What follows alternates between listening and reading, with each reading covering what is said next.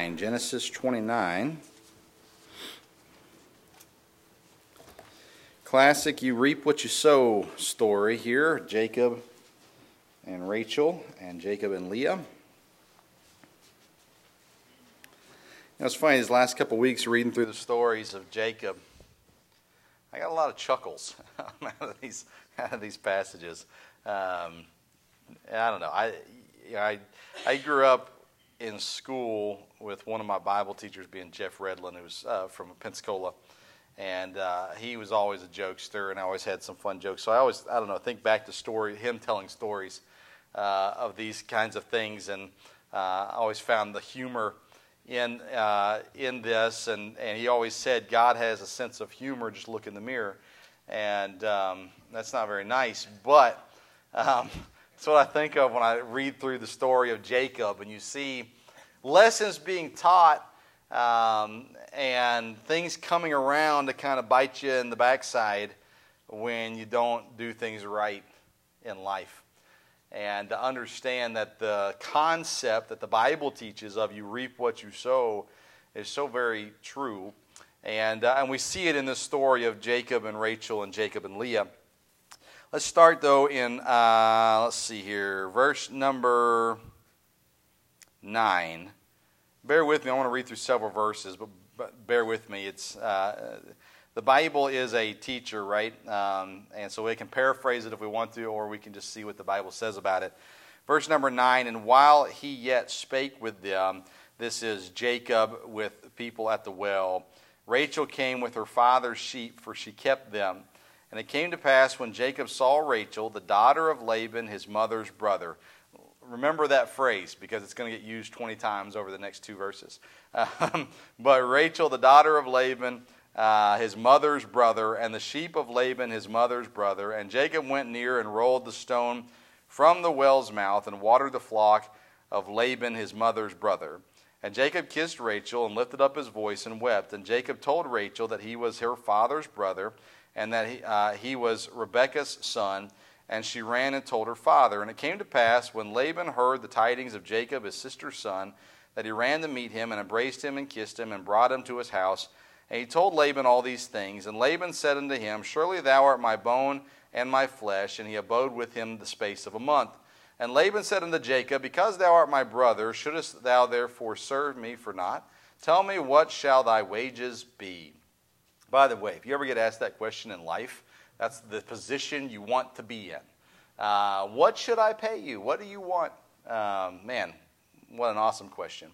Verse 16, and Laban had two daughters. The name of the elder was Leah. The name of the younger was Rachel. Leah was tender-eyed, but Rachel was beautiful and well-favored. I've seen different things on this, but the idea of tender-eyed, one even says that just means blue-eyed, soft-eyed. And back then that was looked as a negative thing, which is interesting because nowadays you think blue-eyed and whatever. But anyways, Leah was tender-eyed, but Rachel was beautiful and well-favored. I had always been told that Leah was tender-eyed meant she was cross-eyed and ugly, but doesn't seem to be what it means. And Jacob loved Rachel, verse 18, and said, I will serve thee 7 years for Rachel thy younger daughter. And Laban said, It is better that I give her to thee than that I should give her to another man. Abide with me. And Jacob served 7 years for Rachel, and they seemed unto him but a few days for the love he had to her. Oh, let's pray. Lord, thank you for letting us come back this afternoon. Thank you for your word and what we can learn from it. And I do pray that we would be reminded or learn something fresh from this story of Jacob and how you dealt with in his life. And Lord, to some degree, the consequences of issues in his past. I pray that you just help us as we look at it, that we'd see it correctly. And I pray it in Jesus' name. Amen. So we see this great story. We didn't even get to the good part just yet, but we're going to get there, I promise, very soon. So I've got 4 points for today. Number one, love and truth. Love and truth. And we see it in verse 15 through 20. We see that Jacob had a love for Rachel. She was incredibly beautiful, according to what is said here. And so when he was asked, what should I pay you? I shouldn't just have you work for nothing, so what should your wages be? His response, Jacob's response was, I will serve for 7 years if you will give me your daughter Rachel to be my wife. And Laban agrees to this. And it says there in verse 20 that those 7 years seemed unto him but a few days for the love he had to her. You know, it's funny, I think of 7 years. And our church has been in existence for almost 9 years now. And there are days where that seems like, boy, it went by fast. And there's other days where it looks at it and go, man, it's been forever ago since that first launch service and all those kinds of things as well. And, you know, they say time flies when you're having fun. Maybe time flies when you're waiting for a wife. I'm not sure. But here we see Jacob, the love that he had for Rachel and the truth behind it, right? He says, I'm going to work for you for 7 years. I'm going to do my part to earn this woman, this bride, and everything behind verses 15 to 20 just have this very open truth about it, which we'll know the rest of the story doesn't have as much of that. That brings us to point number 2, love and deceit. Love and deceit. Laban took advantage of the love that Jacob had, and maybe some of the immaturity that Jacob had as well here. Look at verse 21. It says, And Jacob said unto Laban, Give me my wife, for my days are fulfilled, that I go in unto her. And Laban gathered together all the men of the place, and made a feast. And it came to pass in the evening that he took Leah, his daughter. Remember, Jacob loved Rachel. He took Leah, his daughter, Zilpah, his maid, and handmaid. Let's see. He gave Leah, I skipped ahead. He took Leah, his daughter, and brought her to him, and he went in unto her. And Laban gave unto his daughter Leah Zilpah, his maid, for an handmaid. And it came to pass that in the morning, behold, it was Leah. And he said unto Laban, What is this that thou hast done to me? Did not I serve thee for Rachel? Wherefore then hast thou beguiled me? And Laban said, It must not be so done in our country to give the younger before the firstborn. Now, this plays into a lot of things. I feel like I'm going to sneeze. I apologize. I'm trying not to, but and so remember, Jacob got his older brother, to sell the birthright for pottage because he was dying of starvation. He took what was rightful to the older born son. And then he stole the blessing as well, which was earned for the firstborn child, firstborn son. And now he comes into the situation where he does not see the face of his bride. And when he wakes up in the morning, ta-da, it's Leah. And he says, hold on a sec. Now again, I've always heard the story, maybe you've heard it this way too, where he finally opened the veil up and it was, but that's not the way this worked. But nonetheless, he's in the morning, he realizes it wasn't the girl that he wanted. It wasn't the girl he had eyes for. It wasn't the girl he had his heart for. And because he loved Rachel so much, he was kind of blind to the fact of what was going on, and he was being deceived, which is what he did to his father years before. And so we see this deceit coming now back onto Jacob. And what's incredible about this whole story, and we'll look at the rest of it here in just a second, is that at no point did it get better. It just constantly adds up to worse and worse situations because nobody wanted to do right.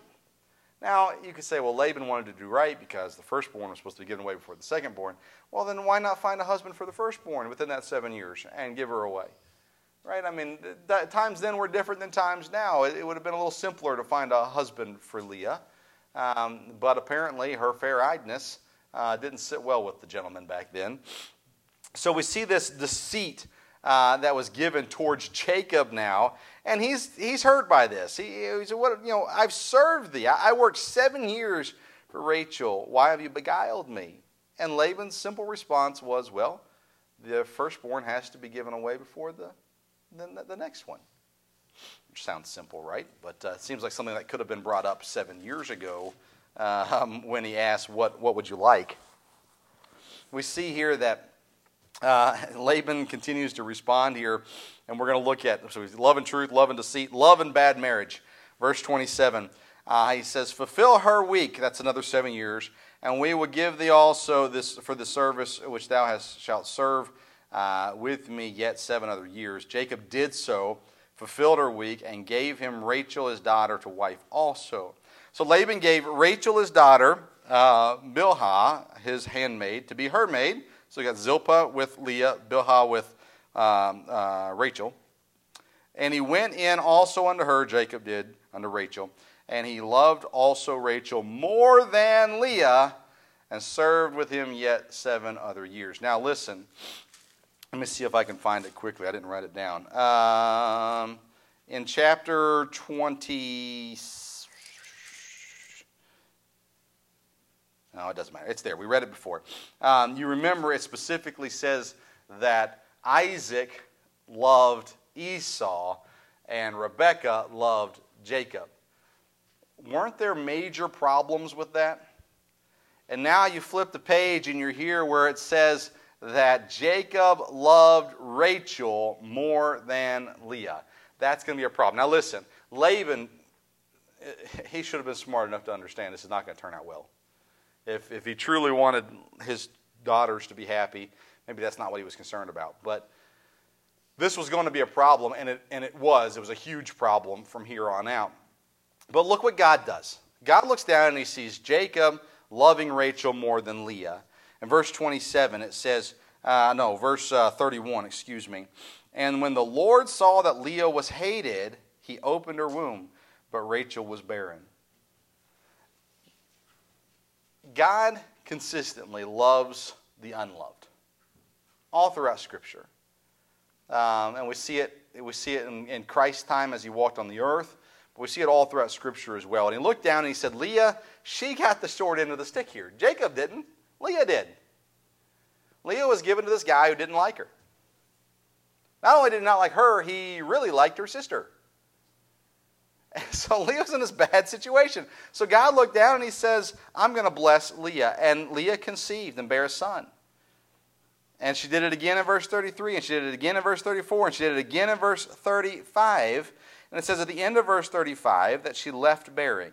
So she had these children, and then she stopped having children. That brings in Rachel now back into the story, and she is going to take matters into her own hands. Ways that we've seen done in the past that didn't turn out well. Apparently, they did not get taught these stories. Rachel comes in verse 1 of chapter 30, and when Rachel saw that she bare Jacob no children, she envied her sister. And she said unto Jacob, "Give me children, or else I die." And Jacob's anger was kindled against Rachel, and he said, "Am I in God's stead, who hath withheld from thee the fruit of the womb?" And she said, "Behold, my maid Bilhah. Go in unto her, and she shall bear upon my knees, that I may also have children by her." Again, this is not the first time that we've read about something like this, where she says, "I can't have children, so take my handmaid, and I'll have children through her." Not how it works, but anyways. So he did, which again, stupid, right? Not smart. Sorry, we don't say that word. Not smart. And that's exactly what happened. Verse 5, Bilhah conceived and bare a son. Rachel, verse 6, said, "God hath judged me, and hath also heard my voice, and hath given me a son." Therefore she called his name Dan. Verse 7, Bilhah had another child, second child. And verse 8, Rachel said, "With great wrestlings have I wrestled with my sister, and I have prevailed." And she called his name Naphtali. And Leah, verse 9, this is incredible to me. This is that conflict going on between Rachel and Leah all the time. So Leah has all these children. Rachel's upset, so she says, "Take Bilhah, have children with Bilhah, and I'll claim them to be my children." And so Bilhah has children, and Rachel goes, "Ha ha, I win." And verse 9, Leah saw that she had left bearing, and she took Zilpah, her maid, and gave her to Jacob to wife. And so Zilpah starts having kids with Jacob. And verse number 13, Leah said, "Happy am I, for the daughters will call me blessed." And she called his name Asher. We see this conflict that's not being handled correctly, right? In verse 14, Reuben, which was one of Leah's sons, Reuben went in the days of wheat harvest and found mandrakes in the field and brought them unto his mother Leah. And Rachel said to Leah, "Give me, I pray thee, of thy son's mandrakes." And she said unto her, "Is it a small matter that thou hast taken my husband? And wouldest thou take away my son's mandrakes also?" And Rachel said, therefore he shall lie with thee tonight for thy son's mandrakes.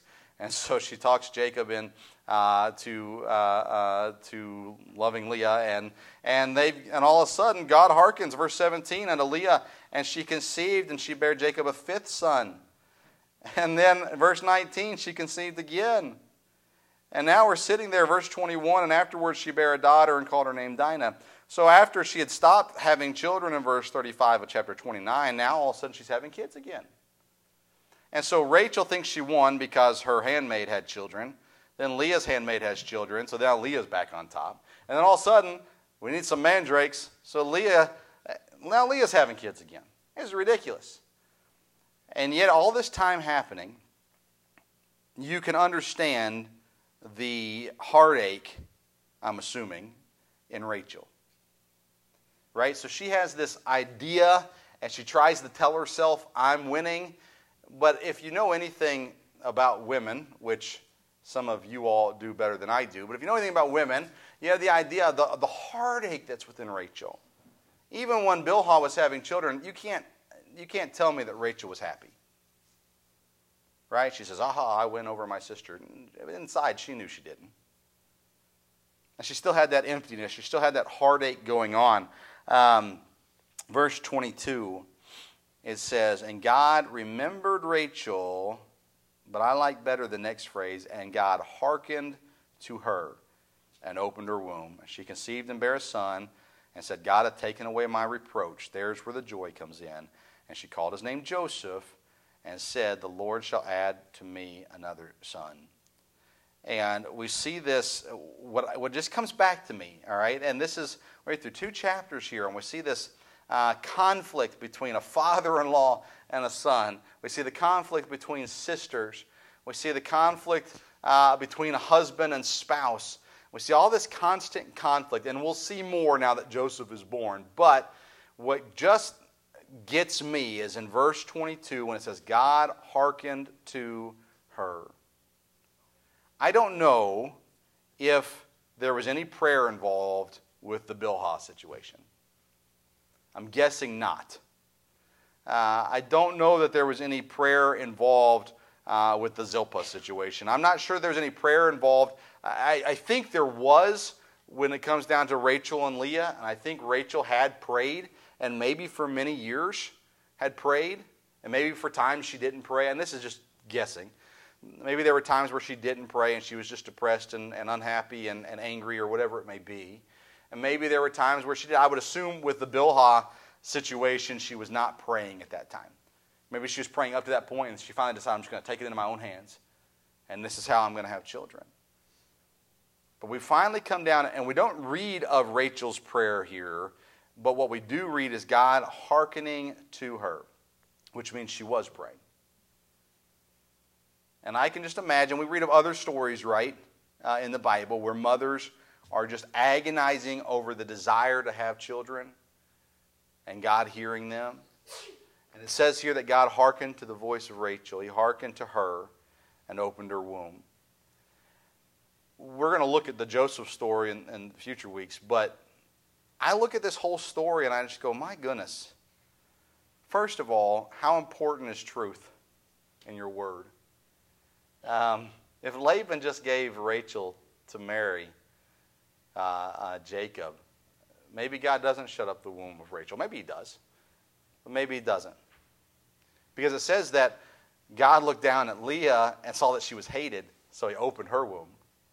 And it says that in verse, but Rachel was barren, in verse 31 of chapter 29. And so, you know, we don't know all the details behind Rachel and Leah's relationship before Jacob came along. We don't know all that information, but we know there was constant conflict after Jacob came along. And we see that one sister's trying to outdo the other sister, and they come up with their own ways which were wrong.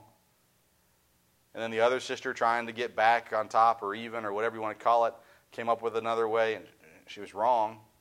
And you, at the same time, you see God's goodness. You see God's goodness to Leah through this all. And again, you see Leah's mindset here a little bit, where it says that Jacob loved Rachel more. We saw what that did to Esau and that whole relationship with Jacob and Esau. When Rebekah loved Jacob. And then we're going to see it more with Joseph here down the road too. It just keeps happening. But if we can just be truthful, not deceitful, if we can truly love people and not hate people, if we can truly just treat people godly, in a godly manner, so much pain could be avoided. Husbands shouldn't have a favorite wife. I'm just kidding. They should. They should have one wife, and she should be their favorite. But we see it with children too, right? We saw it with Isaac, and we're getting ready to see it with Jacob and Joseph. And we just see this constant reminder throughout these stories in Genesis of the importance of loving, if I can use the term everyone, the way God desires for us to love them. In this specific case, it's family. Jacob got what he thought was a raw end of the deal with Leah. At that point, and times were different there than they are now, I get all that, but there should have been a heart change in Jacob with Leah. And there wasn't. And we can understand it to some degree. We can't blame him too much, but at the same time, he was wrong. Would we have been different? Who knows? Probably not. But he was wrong, and because he was wrong, it caused problems. God looked down, he looked at Leah, and he said, Leah, your husband hates you, but I love you. And he looked down eventually at Rachel, and he reminded her, I still love you. And he hearkened to her and gave her what she greatly desired, and she had a son named Joseph. And we understand, and we'll look at the story of Joseph, but we understand what comes as a result of that.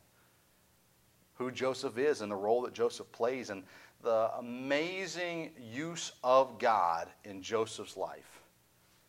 And to watch, Joseph was not perfect, but to watch the wisdom given to Joseph by God and then Joseph's obedience to God over his trialed life is absolutely incredible, especially when you look at his dad and his mom and his mom's sister, his aunt, and all the situation with that something positive can come. But we see here, to me, one of the most encouraging phrases in these two chapters is God hearkened to her. Was she perfect? No. Was she, in some ways, vile? Sure. But God hearkened to her. And that should constantly keep us on our knees, going to God, asking for the things that we desire. And instead of looking back and going, I've done too much for God to answer any of my prayers. And God will forgive, and God will hearken. And so we just keep praying. And just an intriguing story all the way around, and we'll see some more of it when we look into Joseph and the relationship he had with his brothers, which will lead us into more stories of Joseph, which is just Joseph's an incredible story throughout Scripture, the things God did in his life. So we'll look at that in the coming weeks as well. Lord, thank you for your love for us. Thank you for hearing us when we call. And Lord, thank you for answering in your time. We know that your time is perfect. And Lord, help us to be patient. Help us to be right. Lord, help us not to hate. Help us not to despise. And help us to love. And Lord, may we rejoice in the prayers that you answer for us. And may we see the wonderful reward to seeking you. I pray this in Jesus' name. Amen.